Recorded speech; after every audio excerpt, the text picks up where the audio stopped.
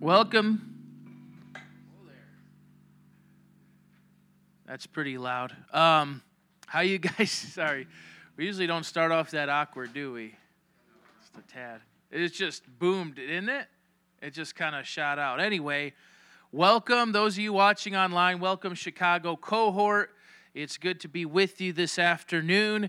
Today, Pastor Joe is out of town with his family, and I will be preaching to you. I will not be continuing in the book of Romans. Pastor Joe will resume that next week.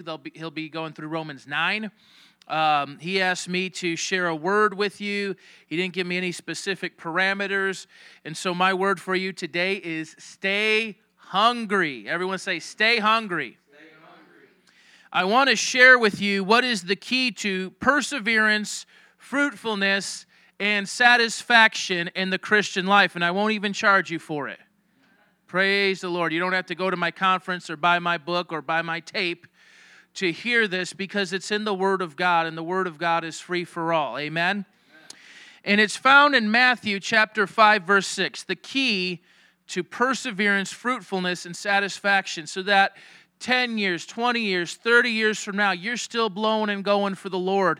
You love God more than you did yesterday. You're blessed. Your family's blessed. Everything you put your hand to is blessed, as if you had the spiritual Midas touch. You know, everything you do for the Lord, He blesses it, and you are satisfied in life. No regrets. How can we have that kind of life?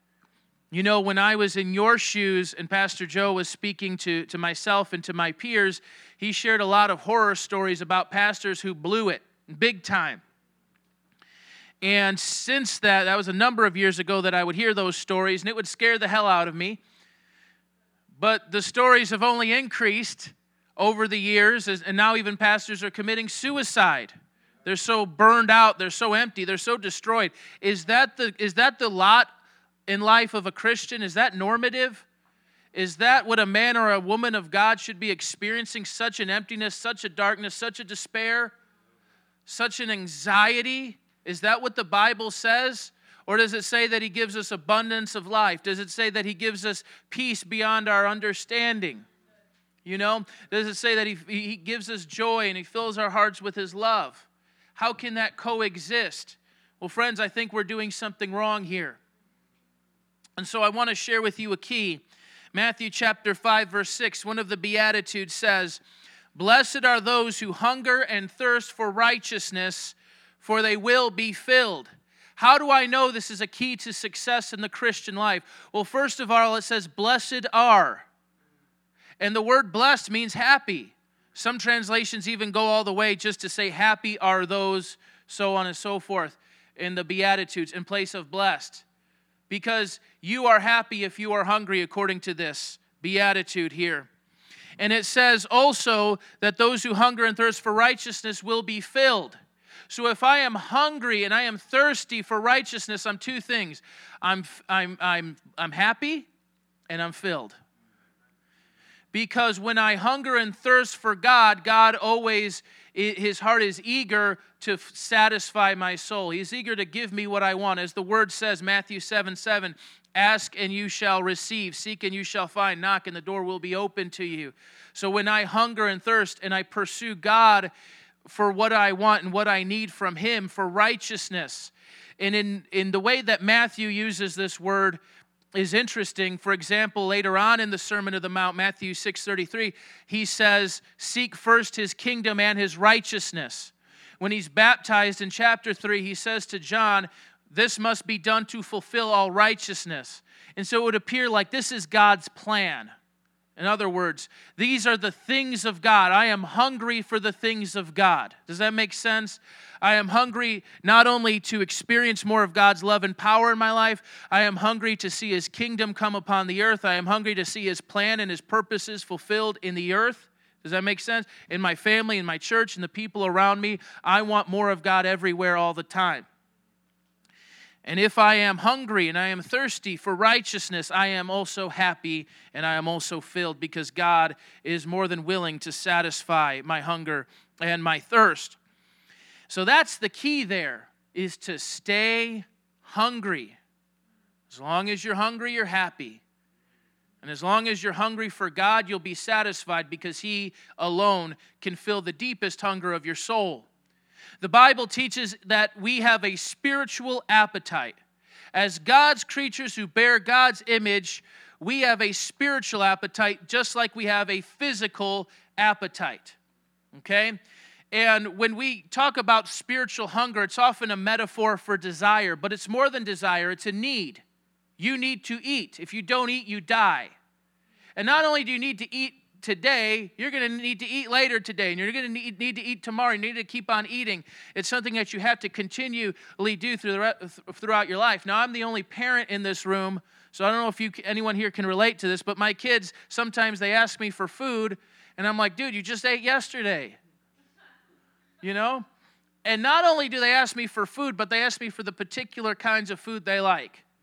They're not asking me for green beans. You know what I'm saying? They want candy, they want cookies, they want cereal. They want the stuff they like. And so, just as in the physical, you develop an appetite. Your digestive system gets accustomed to certain things. You know what I'm saying? So not only is food sustaining, but it's satisfying. Think of it. God could have made it so that the only food we ever needed was kale. Kale had every nutrient, and we just ate kale like horses all day. Or everything we needed was in a pill. But no, God made food to be tasty. How many like food? It's yummy. You can make recipes out of it. I think of that scene from Ratatouille when he got the heavy revy because he had the strawberry and he had the cheese. But now he's going to get the strawberry and the cheese, and then the fireworks go off, and he realizes, like, wow, you can do so much with this. You can make so many flavors, so many textures. You can have an experience with this stuff. It's not just to get you from one day to the next. You know what I'm saying? And so it's true also in the spiritual, that our spiritual hunger for God is reflective of a need, that if we do not have righteousness, as I described it, the things of God in our lives, we're going to die. But more than that, it's satisfying. Taste and see that the Lord is good.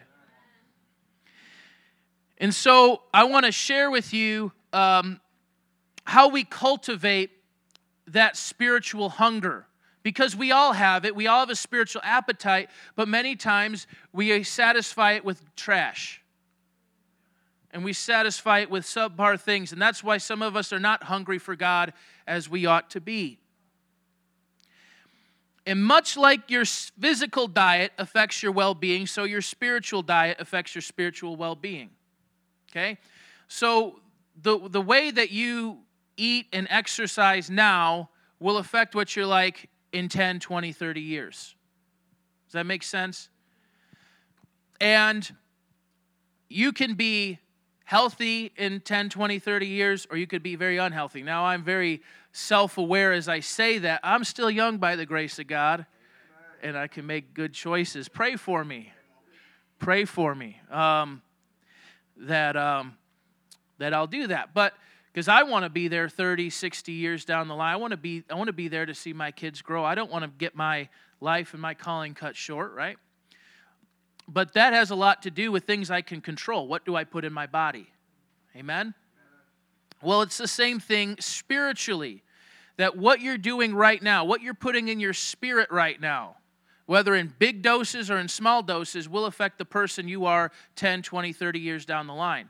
And just like with the physical diet, it's something that you don't even notice. So for example, if you had lunch today and you have a choice between something healthy and something not so healthy. Let's say you have a choice to eat like, a big slice of pizza or a salad. You know what I'm saying? And you're consciously trying to eat better, so you want to you should have a salad, right? But you eat the piece of pizza.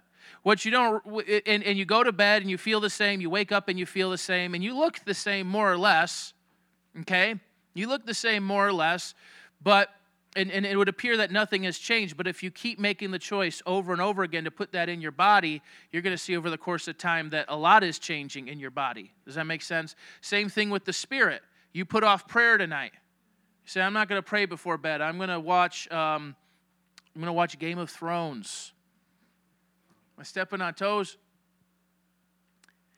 know a lot of people, a lot of Christians are crazy about that show. Anyway, say, I'm not going to do that. Now, am I going to fall into the pit of hell tonight? If I skip prayer and I watch Game of Thrones, Jackie, I know you're on it. I feel similar, but like, is that immediately going to happen? No, right? But over the course of time, what happens? What happens? Put off prayer, a little entertainment here, little distraction here, little amusement there. You know what I'm saying? Put it off, put it off, put it off. What eventually happens? 10, 20, 30 years down the line, I'm a million miles from God. I'm a million miles from my family. I'm a million miles from sanity, right? How subtle, how insidious it is that, over time, you can see these effects in your spirit. And so I want to talk about some very practical points on this, but before I do, I want to lay the foundation that the Bible does teach of a spiritual appetite, a spiritual hunger that all of us have. As the old-time preachers used to say, there's a God-shaped hole in everybody's heart. And so we're all trying to satisfy a hole in our lives that only God can fill. Let's look at some of the passages that are in your notes. We'll start with Isaiah chapter 55, verses 1 through 2. The prophet, speaking to the people of Israel, says, "Come, all you who are thirsty, come to the waters, and you who have no money, come buy and eat. Come, buy wine and milk without money and without cost. Why spend money on what is not bread, and your labor on what does not satisfy? Listen to me, and eat what is good, and you will delight in the richest of fare." So the prophet Isaiah is speaking to the people of Israel, and they're at this crisis hour in their history where they're about to come under judgment. God has raised up Assyria. The Bible literally says God has made Assyria like a hammer in his hand, and he's going to use Assyria to crush Israel for their prolonged sin and stubbornness and hard-heartedness and idolatry. And yet in the midst of it, there's this invitation. Come, all you who are thirsty, come to the waters, and you who have no money. And he goes on in verse 2, why spend money on what is not bread and your labor on what does not satisfy? So they're in pursuit of other things than God, things that do not satisfy, literally other gods, by the way. These were pagan, idolatrous people.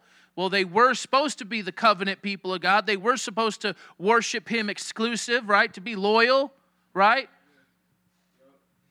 But they're running around with other gods. And you know why they're running around with those other gods? Because those other gods affirm them in their worldly pleasures.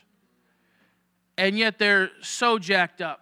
They're so broken. You guys know people like that, don't you? Like on the surface, they have it all. Like they live out the rap music video. You know what I'm saying? Maybe in your BC days you looked up to them. But you know what a jacked up, paranoid mess they are. You know how psychologically, how damaged they are. And they keep going to things that don't satisfy them. In fact, they do more harm than good. And this is what God is calling to the people. Leave your idols, leave your sin, leave worthless things that do nothing for you. And you're giving money to it, by the way, while I give you something that's free. And so there's this call. But again, he's using the word picture of food. He's talking about, you being thirsty. He says, look, I got wine and milk here. Got wine and milk here. And that obviously is a picture of the deeper hunger and thirst of our souls that he would satisfy. But also in that Old Testament context, I should point out, I'm just a stickler for accuracy, is, he promised them, hey, if you keep my covenant, you'll live in the promised land, right? You'll have milk and honey. So there's that as well. So that you get the best of both worlds. Amen? You get your health, wealth, prosperity, and your spiritual blessings. Amen? Let's look at Deuteronomy chapter 8, verses 2 through 4. This is, Deuteronomy means second law. This is after the 40 years of the wilderness. So the first law was given at Mount Sinai with the 10 Commandments. Then after 40 years of Israel messing up like Aaron, okay, and that was Moses' brother. He did done mess up, didn't he? After 40 years of them messing up, being hard-hearted, he gives the second law, So it's the first law, but he had some stipulations to it. But he wants to remind them of their journeys up to this point. And he says, remember how the Lord your God led you on all the way in the wilderness these 40 years to humble and test you in order to know what was in your heart, whether or not you would keep his commands. He humbled you, causing you to hunger, and then feeding you with manna, which neither you nor your ancestors had known, to teach you that man does not live on bread alone, but on every word that comes from the mouth of the Lord. Part of the wilderness experience, part of the reason it took so long is it was a period of testing. God wanted to test their trust in him, and God wanted to teach them not only to trust in him, but that every word, everything they need comes from him. And so he gave them what I call heavenly frosted flakes. You read the description of it, they're like flakes on the ground. They have a sweet taste like honey. And so God would miraculously provide this food for them while they were in the wilderness. And then there would be quail as well. There'd be quail on the ground, and they would just scoop it up and eat it. And God would provide for them. And it was to show them, I'm your provider. I have everything you need. Okay? And it goes on later in that chapter to talk about the lesson he wants them to learn. Because when they get to the promised land, they're going to have it all. They're going to be bawling. How do I know that when you have things go your way, it can be easy to forget God? Prosperity can test you just as much as adversity. So when things go your way, you could forget God. You could be like, man, I'm sitting fat, I'm getting paid, I'm balling, I'm pimping. Oh, who's God again? Oh, is this Sunday? You know what I'm saying? A tithe? Psh, you know what I'm saying? People will forget. How many know that? So people forget God and their prosperity. And their hearts turn away from them in arrogant pride. That lesson with the manna was to test them, to know that everything they needed was in God if they would look to him. Next, let's look at Psalm 42, verses 1 through 4. As the deer pants for streams of water, so my soul pants for you, my God.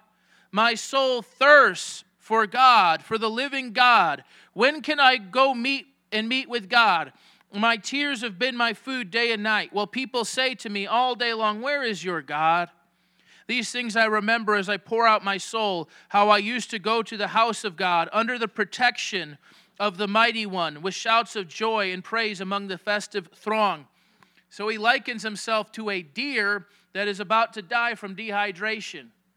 And you know, like food, you can go weeks. That's why some people do those, 21-day, 40-day fasts. You could go weeks without food. You could go days without water. And so you don't get water, you die. And he's feeling like, man, it has been days since I've been in God's presence. Wow. And I feel like I'm going to die here. Now, that is a good thing, believe it or not. Because there's people who go days, weeks, months without praying, without worshiping, without reading their word, and they don't feel no concern whatsoever. But he longs to go up to the temple and worship with God's people. That's his heart. How many of you love that? How many? That's the highlight of your week, to go to church, to worship with God's people, to hear his words. How many of you love worship? How many of you enjoy worship? How many of you feel dry, you feel discontent when you know, man, it's been too long. It's been too long, and you just show up like, Jesus, will you take me back? You know what I'm saying? Like, I know it's been a while. I know I said I'd call you, Jesus. Right? But because your heart knows something is amiss. Your heart knows something is amiss. Let's read on. I have another passage here. I was going to give you John 6:48. John 6:48 to 58. Jesus says, I am the bread of life. I am the bread of life. Amen? Amen. God himself is our feast. Your ancestors ate the manna in the wilderness, yet they died. But here is the bread that comes down from heaven, which anyone may eat and not die. I am the living bread that came down from heaven. Whoever eats this bread will live forever. This bread is my flesh, which I will give for the life of the world. Then the Jews began to argue sharply among themselves, how can this man give us his flesh to eat? Jesus said, very truly I tell you, unless you eat the flesh of the Son of Man and drink his blood, you have no life in you. Whoever eats my flesh and drinks my blood has eternal life, and I will raise them up at the last day. For my flesh is real food, and my blood is real drink. Whoever eats my flesh and drinks my blood remains in me, and I in them. Just as the living Father sent me, and I live because of the Father, so the one who feeds on me will live because of me. This is the bread that came down from heaven. Your ancestors ate manna and died, but whoever feeds on this bread will live forever. Now, I want to read another passage that comes a little bit before this in John 6:26, because if you take this in isolation, you're going to have some Roman Catholics rubbing their hands and saying, oh yeah. And if you know anything about Roman Catholicism, you know about transubstantiation. They believe that the priest, when he blesses the bread and the wine, it magically, I don't have another word but for that, it magically turns into the literal body and blood of Jesus. Now, there's a few problems with that. First of all, Jesus was there in flesh and blood right in front of them. And he wasn't standing there like, hey, dig it, boys. You know what I'm saying? He wasn't doing that. He was clearly speaking, I don't want to say a metaphor, but he was giving us a spiritual word picture, because it's being compared with the manna. And it's also coming in the context of feeding the 5,000. He feeds the 5,000, and then a few days later, they're still following him around because they want more food. And they're saying, hey, you fed us like Moses fed them. And Jesus' point was, look, they ate the manna and died because the manna was physical nourishment. And that will only go so far because the flesh is going to die. It's going to run its course. And so he's talking about a spiritual nourishment by which you will live and never die. By the way, that would be another defeat of Roman Catholicism, because you could take the Eucharist 1,000 times and still end up in hell for some menial or mortal sin that you may have done. And so it doesn't bring eternal life. But what I want to show you is in verse 26 of the same chapter. Jesus answered, very truly I tell you, you are looking for me not because you saw the signs I performed, but because you ate the loaves and had your fill. Do not work for food that spoils, but for food that endures to eternal life, for the Son of Man, which the Son of Man will give you. For on him God the Father has placed his seal of approval. Then they asked him, what must we do to do the works God requires?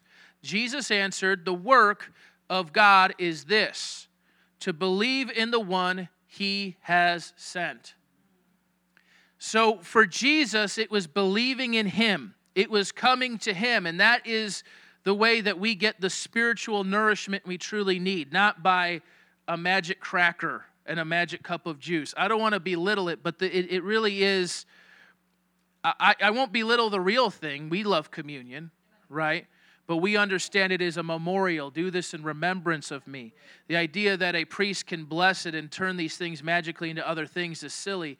But I don't want to just give an apologetic against that heretical belief, because they are, and it is heretical. It's not just that we disagree. It is they're sacrificing him again and again and again every time they do Mass.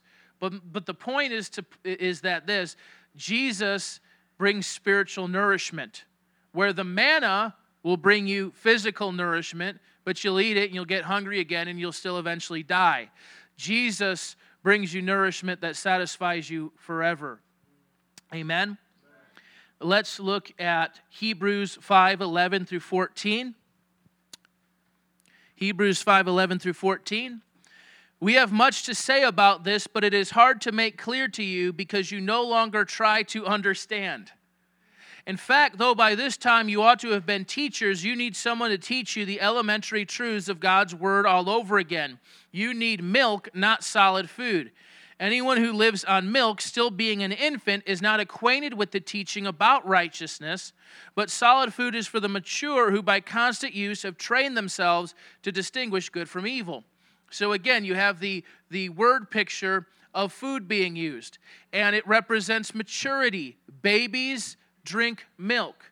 Adults eat solid food. It's a mark of maturity. But what is he talking about here? Is he talking about baby Christians they drink milk from a cup, and then when they graduate 101, they get to, you know what I'm saying, they get to have a peanut butter jelly. What is he talking about here? What is the milk to the solid food? What does it represent, folks? Come on, students.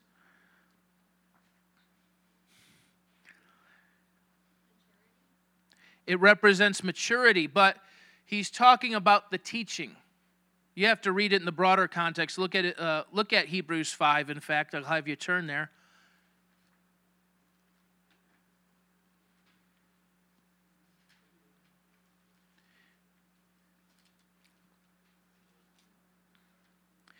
In fact, look at chapter 6 because it continues right into there. Hebrews 6:1, therefore let us move beyond the elementary teachings about Christ and be taken forward to maturity, not laying again the foundation of repentance from acts that lead to death and of faith in God. Instructions about cleansing rites, the laying on of hands, the resurrection of the dead, and eternal judgment, and God permitting, we will do so. So he wants the people to move forward from elementary teachings, but they still haven't grasped it. They haven't understood it. And so he has to keep giving them the milk. How many of you experienced that with some of your disciples? Like, they still don't get the basics. Live holy, keep your hands to yourself, you know what I'm saying? Don't cuss, don't chew, don't hang with those that do. Don't watch Game of Thrones. And you deacons, if you've had 101ers, you know that, like, man, how many times I had to tell this person the same elementary teaching again and again, and we can't move on to deeper stuff. They, like Pastor Joe was saying yesterday, they can't be leading because they're still bleeding. They ought to be doing stuff for the Lord right now, but they still haven't got the basics down of Christian living and understanding the basic faith. What's fascinating here is that the elementary teachings consist of repentance from acts that lead to death. They haven't figured that out, but a lot of teachers aren't even teaching that.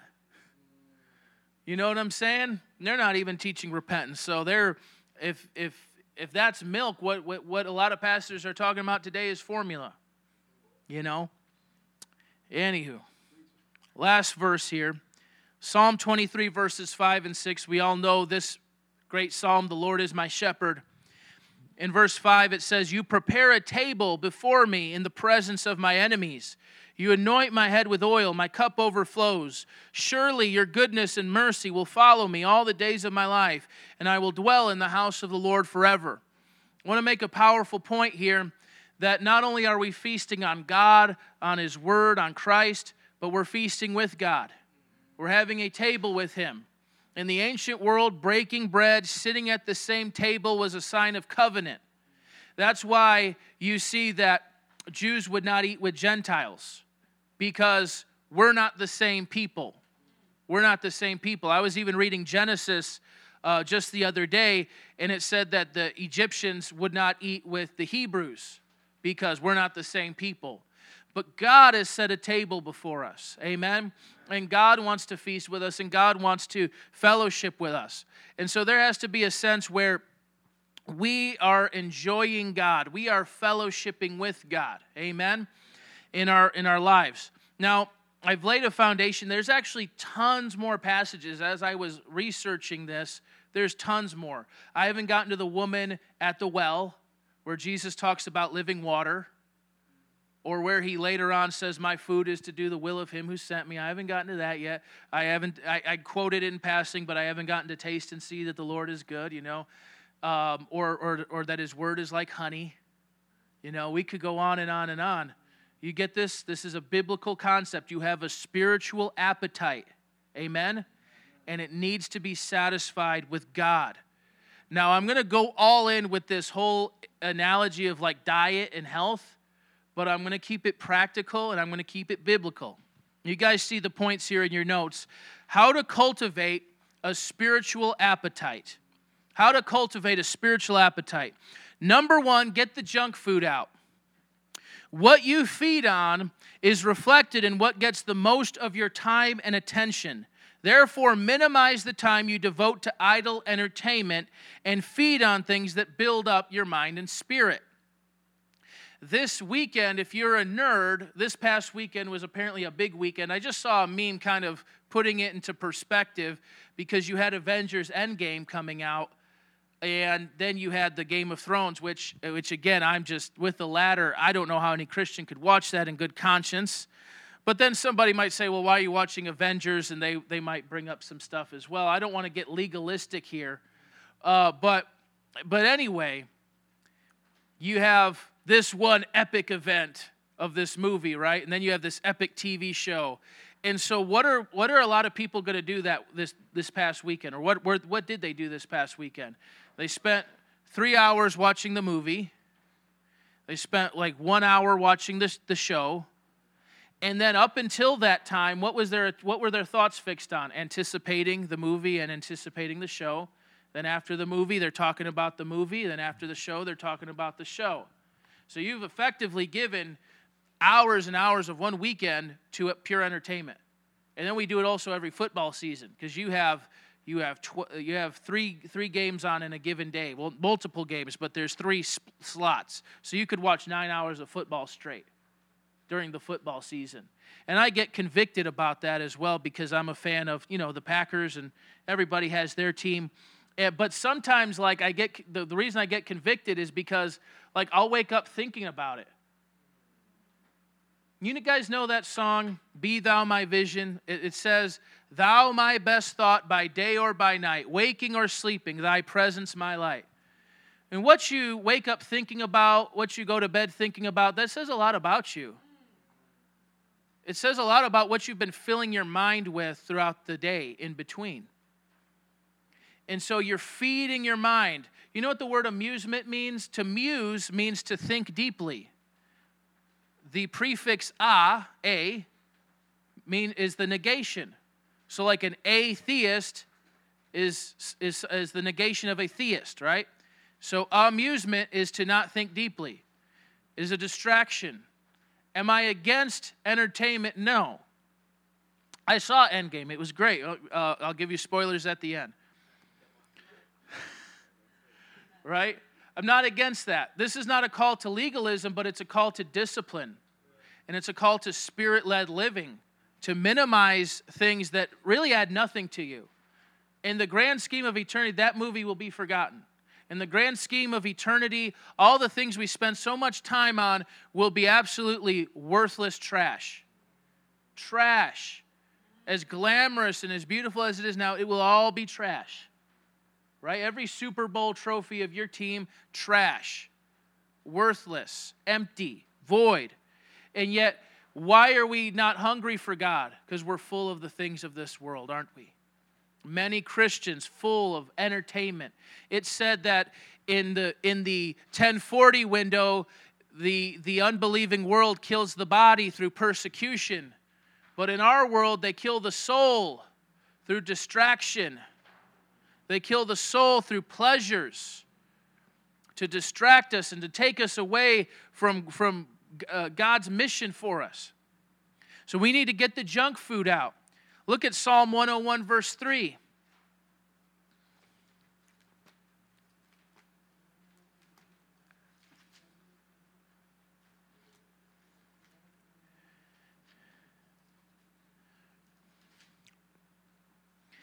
It says, I will not look with approval on anything that is vile. I hate what faithless people do. I will have no part in it. And in other translations, it will read something to the effect of, in fact, you might find it in the ESV, because it will say worthless. He says, I will put no worthless thing before me. And isn't that what we do all the time? Worthless thing. Right? Worthless thing right before me. Cat videos or whatever. All day. Hours of worthless things before us. And it's a time management issue. It's a heart issue. It's a hunger issue. Put no worthless thing before me. Yes, I will not set before my eyes anything that is worthless, empty. I believe the word here in Hebrew, I don't know if you're able to hover over it. if the word is kebel. Is it? Are you able to see the transliteration? Or hebel? Without substance. Where's the transliteration of it, though? All I see is the Hebrew characters. I can't make that out. Okay, that's a different word. I was thinking it was the word for vanity that's used in Ecclesiastes, but apparently it's not. Vanity meaning emptiness. But anyway, you still get the point from the passage. And the interesting word is without substance.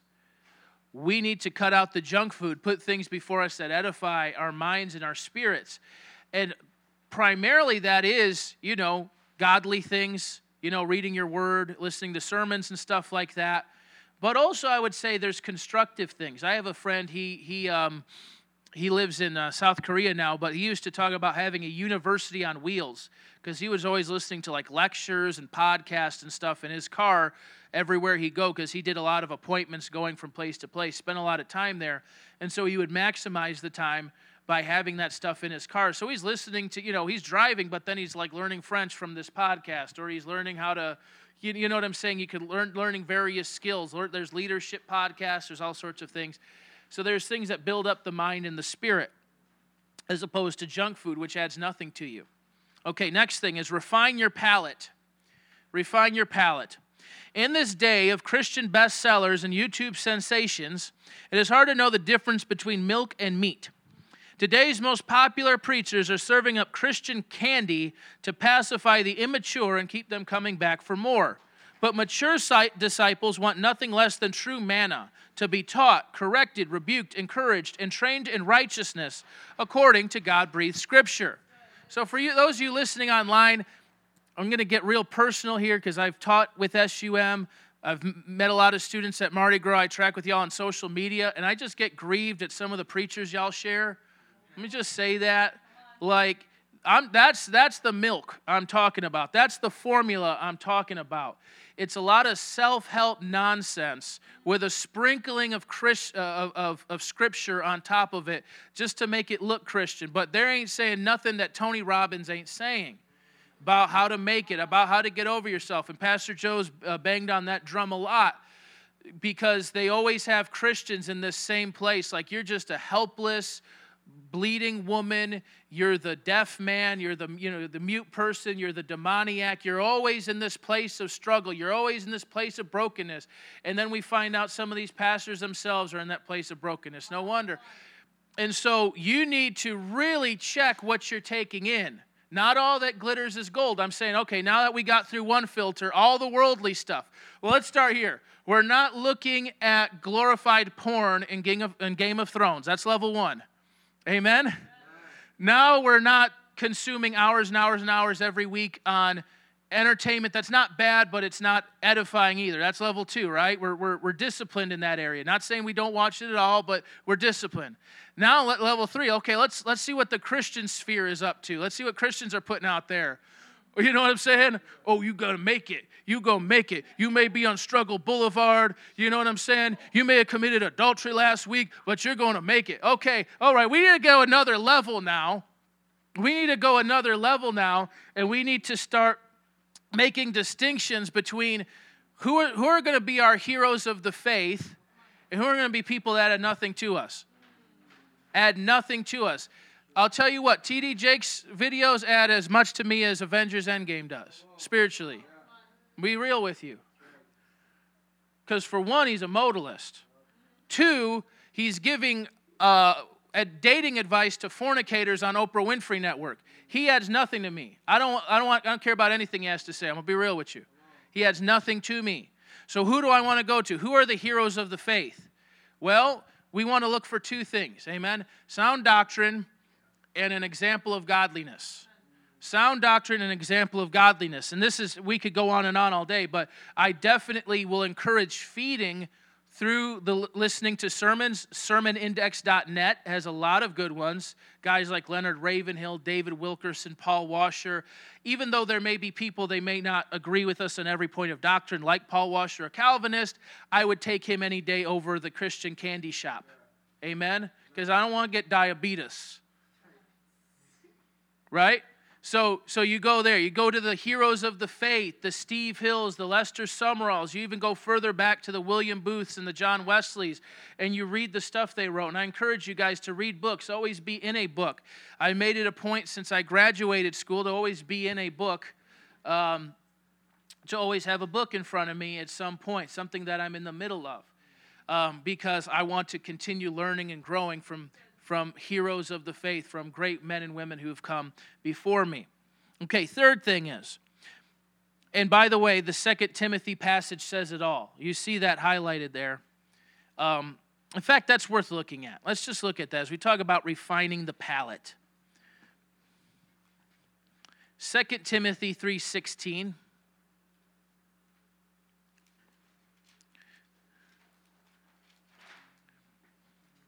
Okay.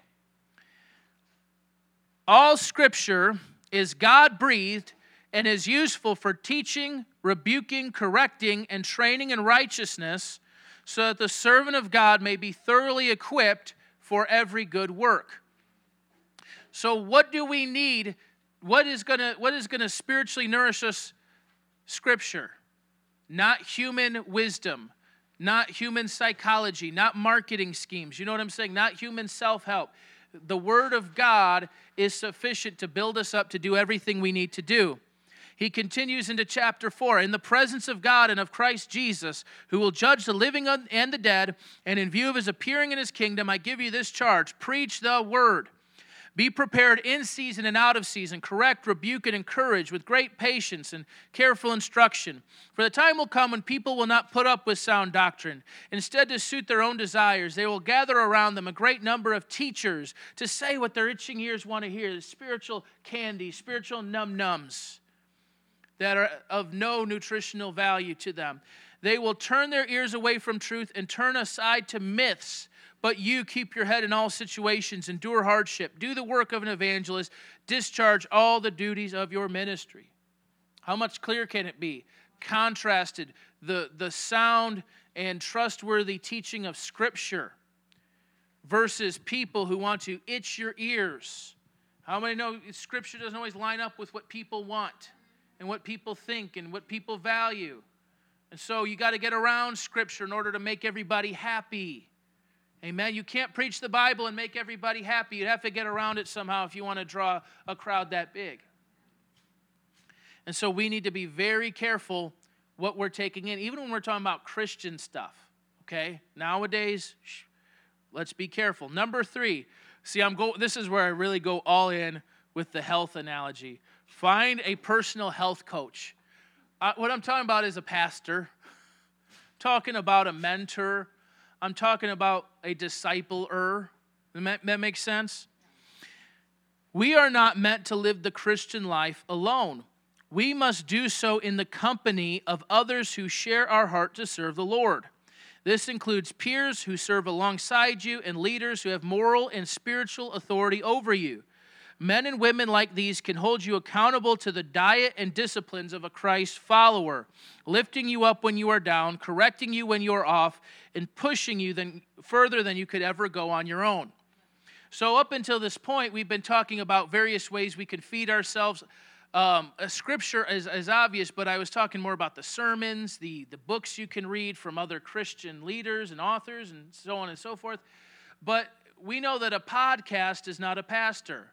A podcast can't rebuke you. It can say something and it can be mildly challenging to you, but it's different than somebody you know and respect getting up in your face and in your business. You know what I'm saying? It's different than that. And some people will be glad to watch church on the computer. They'll be glad to watch church on TV. They'll be glad to have Christianity without the church, because that's basically what they're doing, but because it lacks accountability. And so when you are doing life with other people, you are being held accountable to the standard. I've heard it put like this: accountability is not only when you have like one person in your life who's, like a pastor or a leader, but it's when you're in a community, right? When you're in a community and there's a standard in that community, all right? So let's say you're in the CrossFit community and you're showing up with a bag of Doritos and stuff like that, and like, you're not going to fit into that community. you're not going to like that community. You're going to run away from that community if you want to just keep eating Doritos and doing you. Yeah. Amen? Okay? And so, any community you find yourself in, you're going to find, okay, these are the things the community values. This is the standard of the community. What is the community of Christ? What are the diets and disciplines of this community? The spiritual diets and disciplines, that is. Well, we're people of prayer, people of worship. We're people of purity and integrity. And if you don't want that, you're not going to feel very comfortable in the community. And any church that allows you to feel comfortable in that is doing a very bad job. And so you need people around you. I don't know where I'd be without discipleship, folks. I might be saved because I'm saved by grace through faith, but you guys don't know me 11 years ago. I was a weirdie. Back row, rocking in my chair. I'm rocking in my chair. Like, I'm saved. Hear me? I'm saved. But I'm like, yes, Lord, just yes, Lord. I'm just like, I'm all zeal and no wisdom. Wow. With a hint of weird. I'm not husband material. I'm not pastor material. Wow. And anybody who sees me would not think anything of me. Like, man, that guy's a weirdie. Maybe we'll let him direct cars into the parking lot. But, it took somebody investing. It took somebody carrying me. It took somebody like a coach, like a personal trainer to hold me to a standard and to help me to be the person I knew I could be by God's grace. Okay, number 4, learn how to feed yourself. The mark of maturity, both in the natural and in the spiritual, is to know how and what to feed oneself. Babies need bottles and spoon feedings, and left to their own devices, toddlers will be eating nothing but sugary cereal they spilled all over the floor. But mature adults are expected to prepare their own meals and make wise decisions concerning their diet. That's one of the many things we call adulting. I did meal prep this week. Well, y'all better than me. I need a meal prep. Anyway, similarly, the Christian must not solely rely on others for their spiritual sustenance. They must learn to go into their closets, pray to the Father, enter His presence through worship, be filled with His Spirit, and hear Him speak through His Word. This is vital, folks. Let's look at a few passages that spell this out. First, in the life of Jesus, look at Mark 1:35. In the life of Jesus, we know that He was very busy and very important. Amen? Is anyone here more busy and important than Jesus was? Mark 1:35. Very early in the morning, while it was still dark, Jesus got up, left the house, and went off to a solitary place where He prayed. Simon and his companions went to look for him, and when they found him, they exclaimed, "Everyone is looking for you." Jesus replied, "Let us go somewhere else to the nearby villages, so I can preach there also. That is why I have come." So He traveled throughout Galilee, preaching in their synagogues and driving out demons. That was a day in the life of Jesus. Everyone's looking for Him. Hey, Jesus, everyone's looking for you. There's a whole crowd of people with demons. We need your help. And so what does He have to do in order to prioritize personal prayer? He got it in with the Lord. He was the God-man. He was the perfect man. Amen, ladies? He is the perfect man. And as the perfect man, He lives in reliance upon God. Amen? He must have daily communication with God His Father, private. And so not only did He teach it, but not only did He live it, but then He taught it. We see in the Sermon on the Mount in Matthew 6, verses 5 through 8, that Jesus teaches us to pray in private. It's wonderful to pray in the company of other believers, to go to church, to have corporate worship and things like that. It's wonderful to be able to listen to a sermon and be edified by that, or to read a Christian book. But this is probably the most important thing. Like, if you didn't have sermon podcast to listen to, you would be cool. But if you didn't get it in with God every day, you would die on the vine. Matthew 6, 5 through 8. And when you pray, do not be like hypocrites, for they love to pray standing in the synagogues and street corners to be seen by others. Truly I tell you, they have received their reward in full. But when you pray, go to your room, close the door, and pray to your Father who is unseen. Then your Father who sees what is done in secret will reward you. I'm going to pause right there. Go into your room. This is where we get the idea of a prayer closet. Find a private place where it's just you and Him. It has to be daily. And so this is where the feasting takes place, folks. This is where the worship is a feast for your soul. This is where reading the Word is nourishing to you, giving life to you. And that's where you're going to learn to feed yourself. So you're not just, blowing in every Sunday hoping for pastor to give you a pick-me-up and waiting for somebody to ask you how you're doing.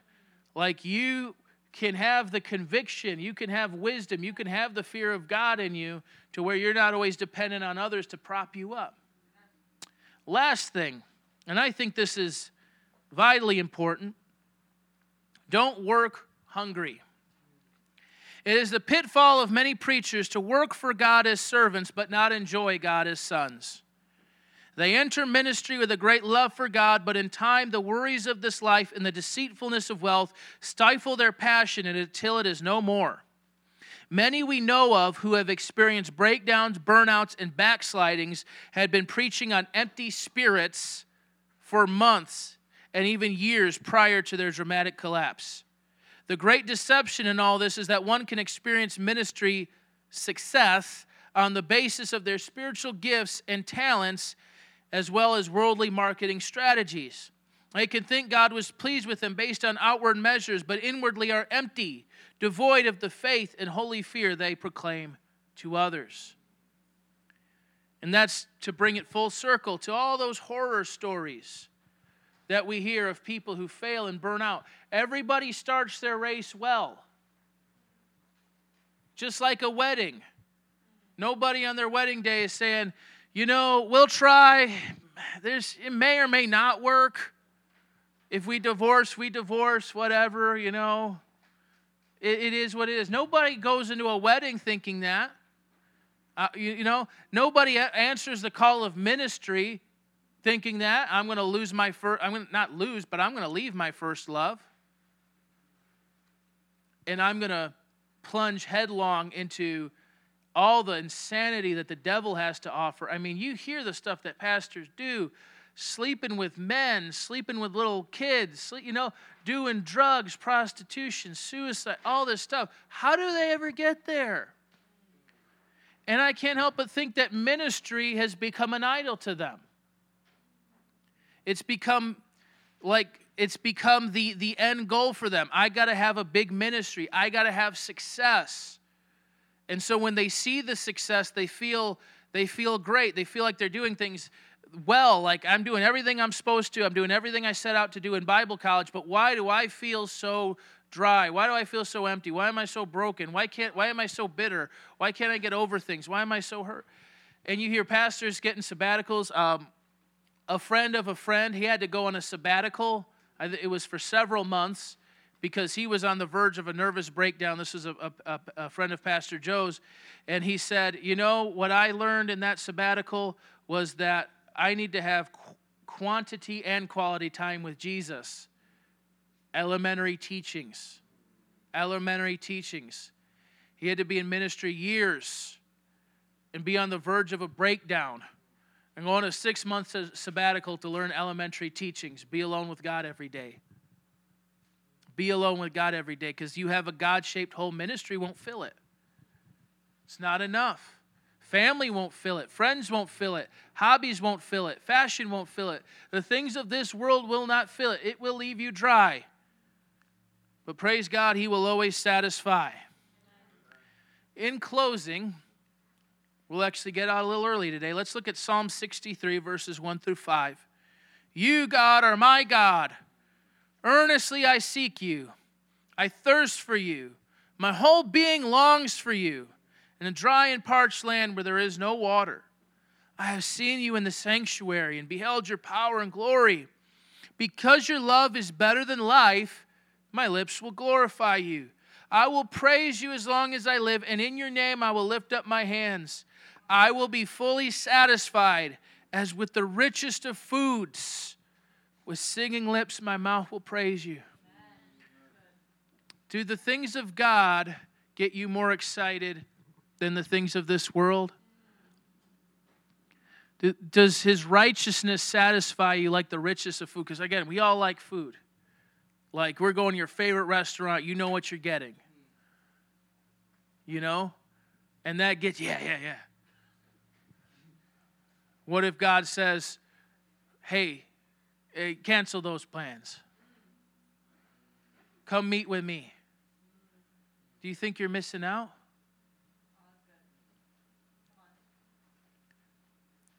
Do you hunger and thirst for righteousness? Do you hunger and thirst for the plans and purposes of God fulfilled in this world? So that you get excited about revival. You get excited about souls being won. You get excited about lives being changed. You get excited about missions. You know what I'm saying? That stuff gets you up. That's one of the things about Pastor Joe. Like he's an example in so many ways to me. But the fact that he just dreams of Soldier Field being filled up with that. I mean, and I'm just waking up and I'm thinking about actual football going on there. You know what I'm saying? It's like, and there he is. His heart is just always so full with dreams and hopes and visions for God because his heart is so after him. Do we get as excited at that prospect as we do for the movie that came out last weekend or for whatever else that we have coming up? You know what I'm saying? Well, let's all stand up. When I was doing research, I found this hymn. It was written by a Catholic, but I liked the words. I found out after the fact, and then I could kind of read between the lines. But I think it would be appropriate for a Christian to sing. I just came across it, so I don't know the words yet. I see the words here, but I don't know the melody. I don't have that down yet. But I love these words here. You satisfy the hungry heart with the gift of finest wheat. Come give to us, O saving Lord, the breath of life to eat. And when the shepherd calls his sheep, they know and heed his voice. So when you call your family, Lord, we follow and rejoice. You satisfy the hungry heart with gift of finest wheat. Come give to us, O saving Lord, the breath of life to eat. With joyful lips we sing to you our praise and gratitude, that you should count us worthy, Lord, to share this heavenly food. You satisfy the hungry heart with gift of finest wheat. Come give to us, O saving Lord, the bread of life to eat. Is not the cup we bless and share the blood of Christ outpoured? Does not one cup, one loaf declare the oneness of our Lord, or our oneness in the Lord? You satisfy the hungry heart with gift of finest wheat. Come to give to us, O saving Lord, the breath of life to eat. The mystery of your presence, Lord, no mortal tongue can tell, whom all the world cannot contain, comes in our hearts to dwell. Amen. So we have found in you, Lord, one who satisfies the longing of our heart. Even the composer, Sebastian Bach, entitled one of his pieces, Christ, the joy of man's desiring. Lord God Almighty, we stay hungry for you. May our spiritual appetites be so enamored with you, Lord. We have tasted and seen that you are good, and we want more. And Lord, as we hunger and thirst and we ask for more, give us more. Satisfy us all the days of our lives with your unfailing love. Satisfy us with your presence. Nourish us with your word, Lord. May we feed on your goodness all the days of our life. Even as Lawrence said with those great songs, the great song choices, that you're never going to leave us dry. But he said to think about one thing we lack, and I can't think of anything. Lord, in you I have everything. Lord, so many out there think they're empty. They think they're alone. But they don't know that the fullness, and they don't know that a friend closer than a brother is right there at hand. Even pastors don't know that, Lord. May that never be said of us. May we never feel empty. May we never feel alone. May we always be filled. May we always have in you a friend. We love you. We bless you. We pray, Lord, that each of us will have perseverance, fruitfulness, and satisfaction all the days of our life. In Jesus' name, amen.